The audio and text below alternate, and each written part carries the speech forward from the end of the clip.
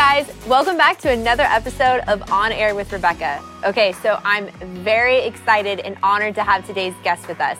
He's a former high-ranking leader in the New Age movement, and he's the founder of Kingdom Business Ministries, and today he's going to be sharing his testimony about being raised in the New Age movement, rising up through the ranks, becoming a prominent leader, only for Jesus to reveal himself miraculously to him and miraculously saving him. Joining us all the way from Calgary, Canada, welcome to the show, Alan Strudwick. Thank you for being here, sir. Oh, you're welcome. Thank you for having me on the show. I'm excited about it. I am so excited about this. We just launched this podcast, and one of the first things I wanted to talk about was the New Age. John Paul Jackson, who was a spiritual mentor in my life, he was very passionate about this. He was a prophet, and he saw how so many Christians were being deceived and were drawn into the New Age movement because of the spiritual power. And he had an incredible ministry of just reaching out, going to New Age festivals and all that kind of stuff. And what's kind of disconcerting and why I want to talk about this is so much of the New Age has permeated into the church and into culture that we don't even understand the roots of the deception behind it. And it's actually permeating our churches. So I thought no one better to talk to than you. So let's start at the beginning. Growing up, Okay. Tell us, where you grew up and give us your story. Okay. Well, I didn't grow up anything near a Christian home or any Christians that, that could influence me in any way. I actually, when I was 11 years old, my parents were into spiritualism and occultism and New Age Hinduism, a big smorgasbord of things.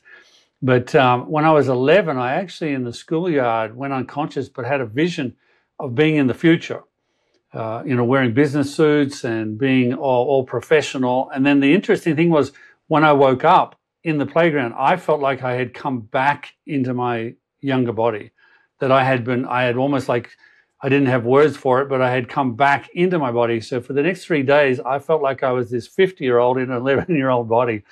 It was very strange, and I had no grid for it. Then the next step after that is I moved in with my father at 13, and he was very spiritual, as I said. He was also a very rich man, so he would fly, when we were living in Australia then, he would fly gurus, personal development people, New Age leaders into Australia to run conferences. And then I would get to sit at their feet in our living room and hear this wisdom. And what happened is that one of the gurus that was there, who totally into Hindu faith, Hindu reincarnation, evolving your soul, he gave me an explanation. It was deception, but he gave me the explanation of what had happened to me when I was 11, that I was an evolving soul and I had a chance to go back and start again. In fact, the enemy always works on ego, and my guru told me that I had been here as a lifetime as my soul for over 300,000 lifetimes.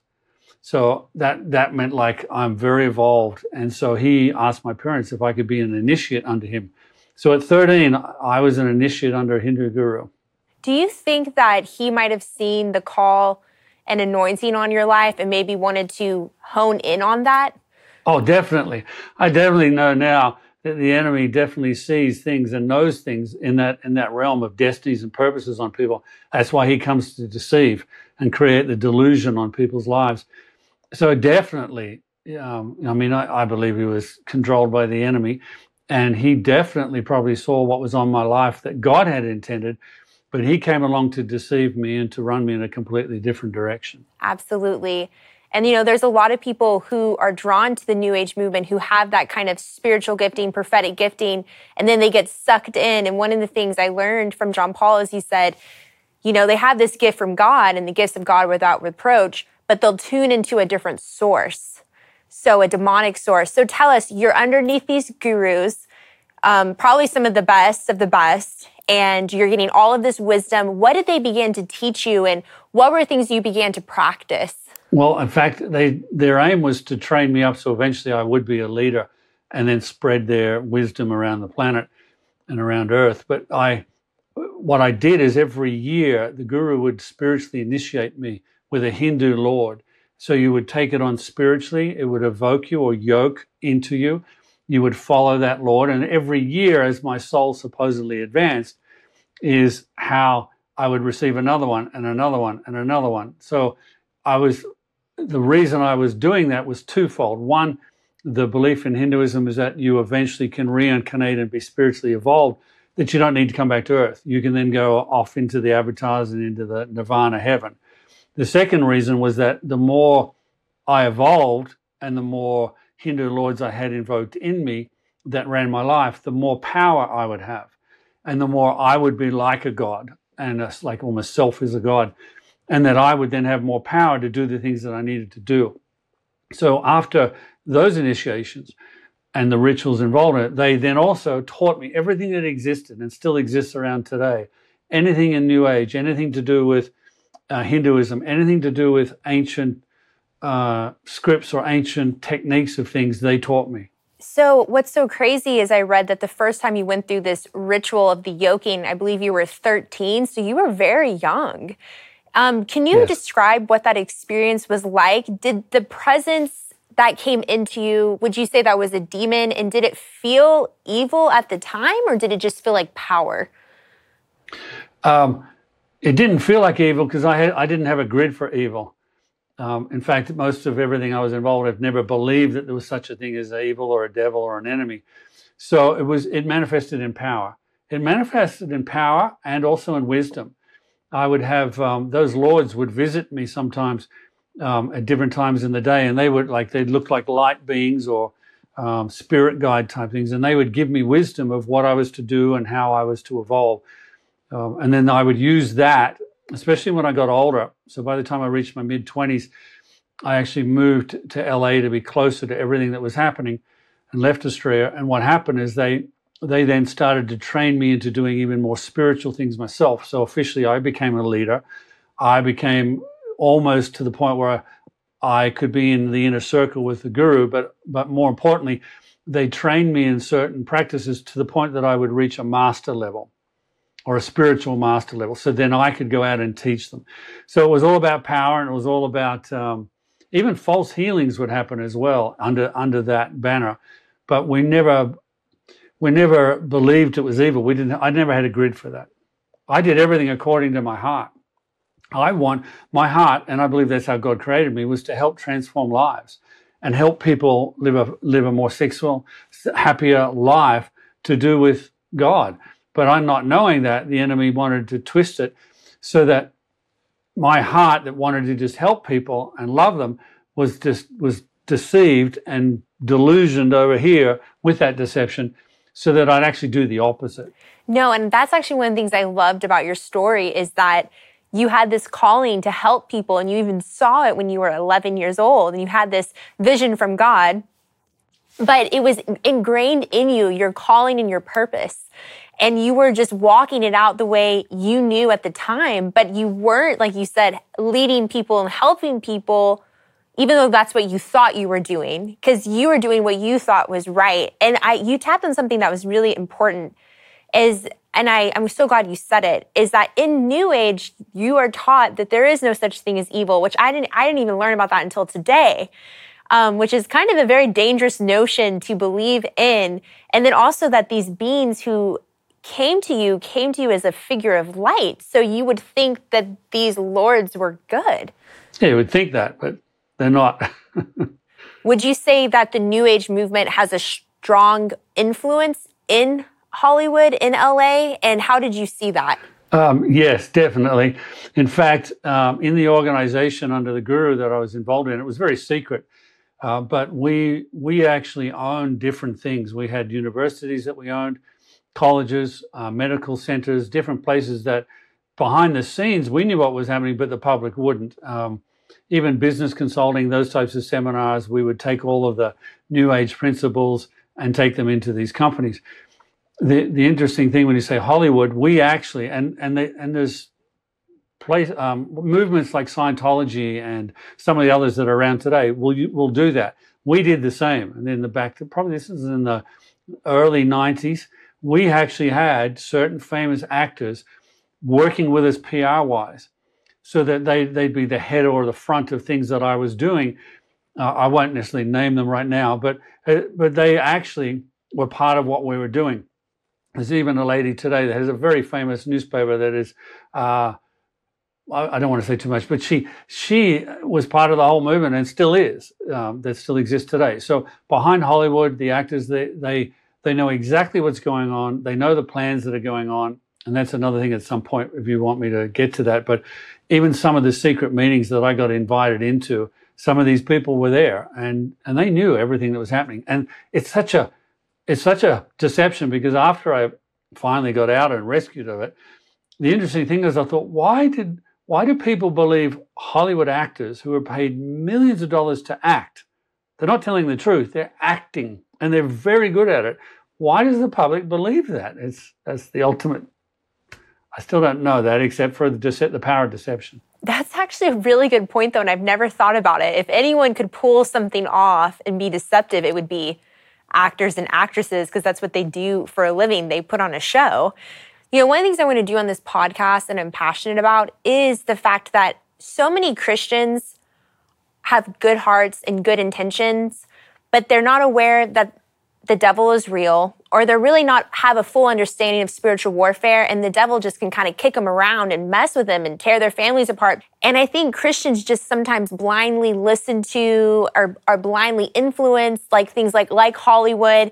And sometimes we don't realize who these people are working for and what we're allowing into our homes. So speak just a little bit to that. You know, I totally agree with you that deception is out there.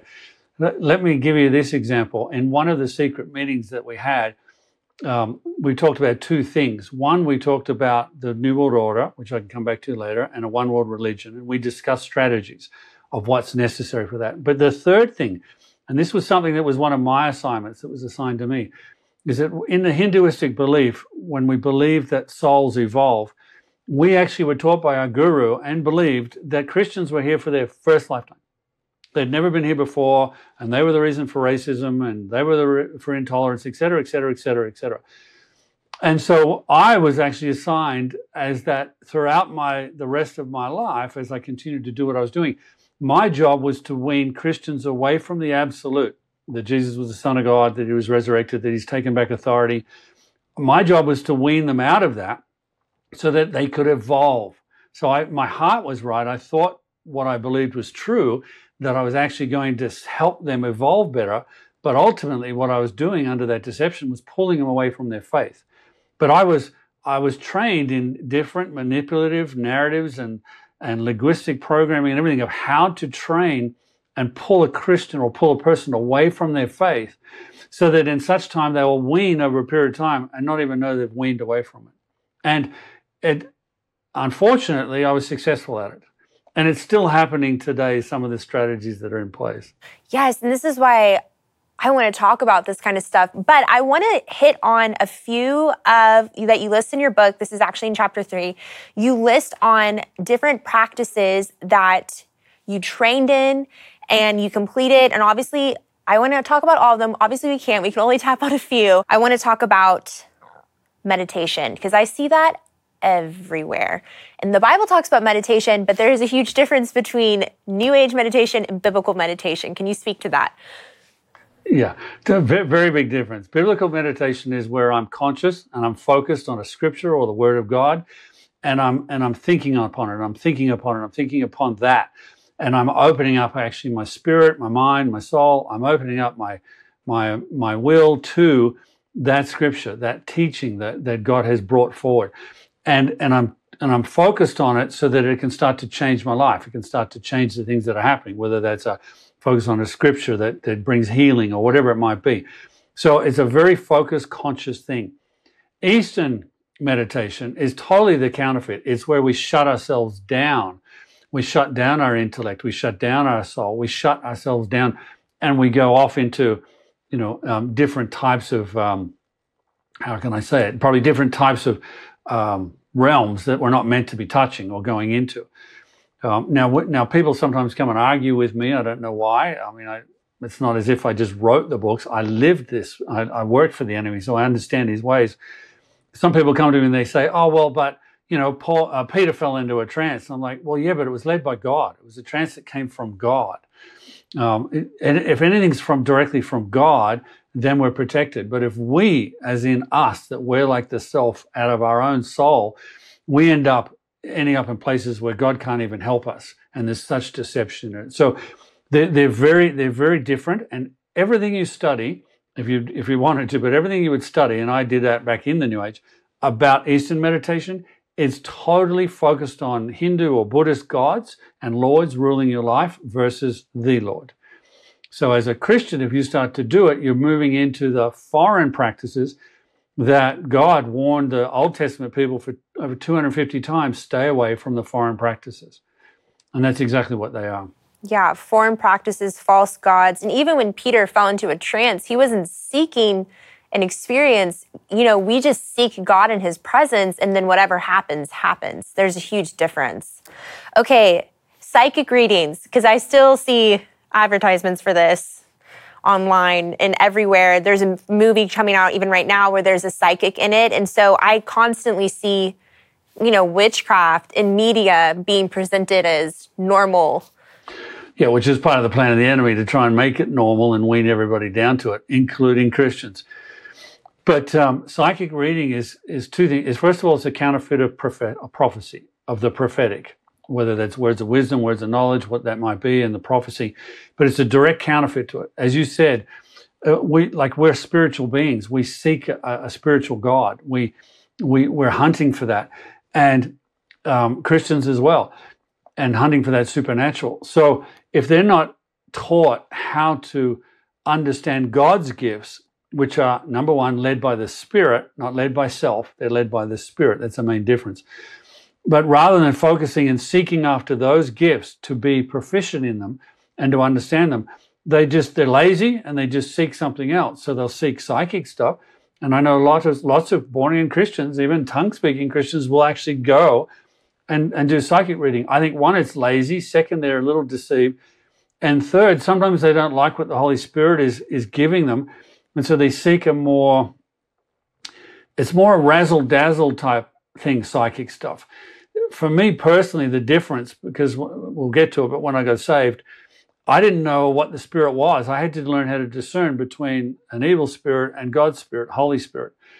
And for me, the difference in psychic, because I had a prophetic gift, and so I had a very high psychic gift, and the devil used it that way. But psychic is done by you. You think it's you, but it's actually not. I found out afterwards it's not. It's actually the demonic realm speaking into you and giving you that wisdom to trick you or to deceive you and put a little bit of truth in there, and then they lead you down a very bad path. Where God, it's the Holy Spirit that gives that gift, and the prophetic brings victory. It brings joy. It brings peace. It brings the fruits of that Spirit. And so I now, when I prophesy or I get words of knowledge or whatever I do, it's for the encouragement of someone. It's to build them up. It's not about foretelling, are you going to get married? Is this going to happen? Is that going to happen? So psychic's dealing with the demonic realm, where prophetic word is dealing with God's realm. Oh, that's such a good explanation. And exactly what you're saying, you do not want to give into a false prophecy given by a demon. You don't want to come into agreement with that being spoken over your life and believing and following that. You want to follow, like you said, the Holy Spirit. That's what makes us sons of God, those who are led by the Spirit of God. Exactly. Okay, so I don't know if I'm going to pronounce this correctly, but I actually see this a lot in millennial products, and I've seen it talked about on social media and stuff, but is it Reiki? What is that? Oh, Reiki? Yeah. Reiki is I'll try and give you the Reader's Digest on it, but Reiki is a counterfeit of laying on of hands. It's the Bible talks about laying on of hands to heal the sick. Reiki is the exact counterfeit of it. I do have resources on it, but basically what it is it was founded by a Japanese man many centuries ago that believed that there could be power. He calls himself a Christian, so a lot of people will say, oh, Christians can do it as well. It's false. If you actually study enough or you go down far enough, it's not Christian at all. It has nothing to do with Christianity. But see, that's the problem. A lot of Christians don't discern in their spirit. They make decisions out of their soul. If they feel it feels good, or I felt like that was great, or I like doing that because it felt good, then they make a decision on that. But that's the dangerous part. We have to discern with our spirit, and even if we never know why, we stay away from it because God's warning us to stay away. So Reiki is a counterfeit of laying on of hands. Basically, you go through different courses to advance. You're taught how to lay hands on people with an energy going through, and you focus on different Japanese symbols, other Buddhist symbols, and different things. It's very involved, but basically it's a counterfeit. The enemy will counterfeit anything from God because he wants to deceive and pull people away. That is so interesting. Every one of these things is just perverting what God has already done and trying to draw people away from him. That's just blowing my mind. Okay, so next is soul travel and astral traveling. Okay, well, basically what soul travel and astral traveling is that supposedly what you do is you leave your body and your soul then travels in real time to other people or other places or whatever. But you do it, it's supposedly, like a lot of New Age will call the spirit the soul. So their soul travels into, it's just it's demonic. It's misleading. It takes people into a whole nother realm. I think that sometimes it's real and sometimes it's not. Sometimes it's a hypnotic state and sometimes it's a spiritual psychotic state that allows you to feel like something's happening, but it's not actually happening. Okay. And then two more, chakra healing, because I see stuff about chakras all the time. No, I like you asking me these questions because I love being able to tell from where I was and where I am now.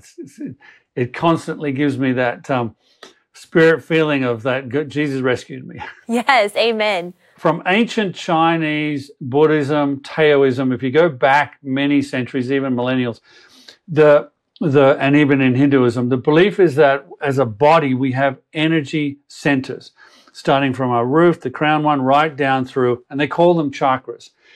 Some Chinese people will call them pressure points, but basically the chakras are called Hindu spiritual points, where in the Hinduism, your whole aim is to spiritually evolve through the different chakras, through rituals, until you reach the crown chakra, which is when you link with Brahman or Vishnu or Kali, the Hindu gods. Now, the interesting thing about that is that sometimes Christians and even people that do that stuff will say, it's okay because we have energy centers. Well, number one, we don't. We don't have energy centers. We have the Holy Spirit. That's the spirit we have. And then they'll say, but they use them. I've even heard Christians say they use their chakras to balance the spirit in them. And I go, well, the Holy Spirit doesn't need balancing. I'm sorry. That yin-yang symbol that exists, a balance between dark and good. My Holy Spirit does not need balancing. He's part of God. He's perfected. He lives inside of me, and I don't need to balance him. I don't need to do rituals. But the deception, unfortunately, to Christians is that they feel something. Now, one of the beliefs, one of the Hinduistic, and it's a very true thing, and I've seen it thousands of times, is they believe that a snake spirit called the Kundalini sits at the base of our brain and base of our back and needs to be activated. Well, they believe it needs to be activated through the chakras. All right. Now, number one, it's demonic, and any time it's activated, you see the results of that in people. I was even just talking to someone the other day that needed a quick deliverance of it. They didn't even know what they had done, but all these things had started to happen to them straight after they were in a class and they did a breathing exercise to awaken it, and then their whole life was a mess. They were almost to the point of paraplegic because of that thing. It is demonic. It's wrong. You shouldn't even go near it. But I just thought I'd add that in. That's what they try to do through the chakras, release the energy through, so that your spirit evolves. But we Christians, we don't have that. We just have the Holy Spirit. Yes. When I first heard about that, and I heard it was a snake at the base of the back, I was like, of all animals, it's a snake. I was like, if you need any more sign that this is not of God, it's a snake that you're allowing to travel up. Oh, and I remember there's two more that I want to ask you about, because you just reminded me, what is up? Because I think it has to do with chakras. What is up with the obsession with like your third eye and your like pineal gland and all of that? Well, again, that's a chakra point before you hit the crown chakra. So that's a very strong, energy point. And I've heard Christians say that, they feel like, God's been touching them with the third eye. And I go, no, that's not God. that's the other thing. People don't discern. I don't think they have strong relationships with the Holy Spirit or with God or with Jesus. So they're not discerning. As I said, they're making, especially in this season, making a lot of decisions based on their soul and their feeling versus what's their spirit saying. I had so many questions for Alan Strudwick that our conversation just kept going. This is only part 1, so stay tuned for more compelling content to come. You can also follow me on Instagram at Rebecca Lamb Weiss.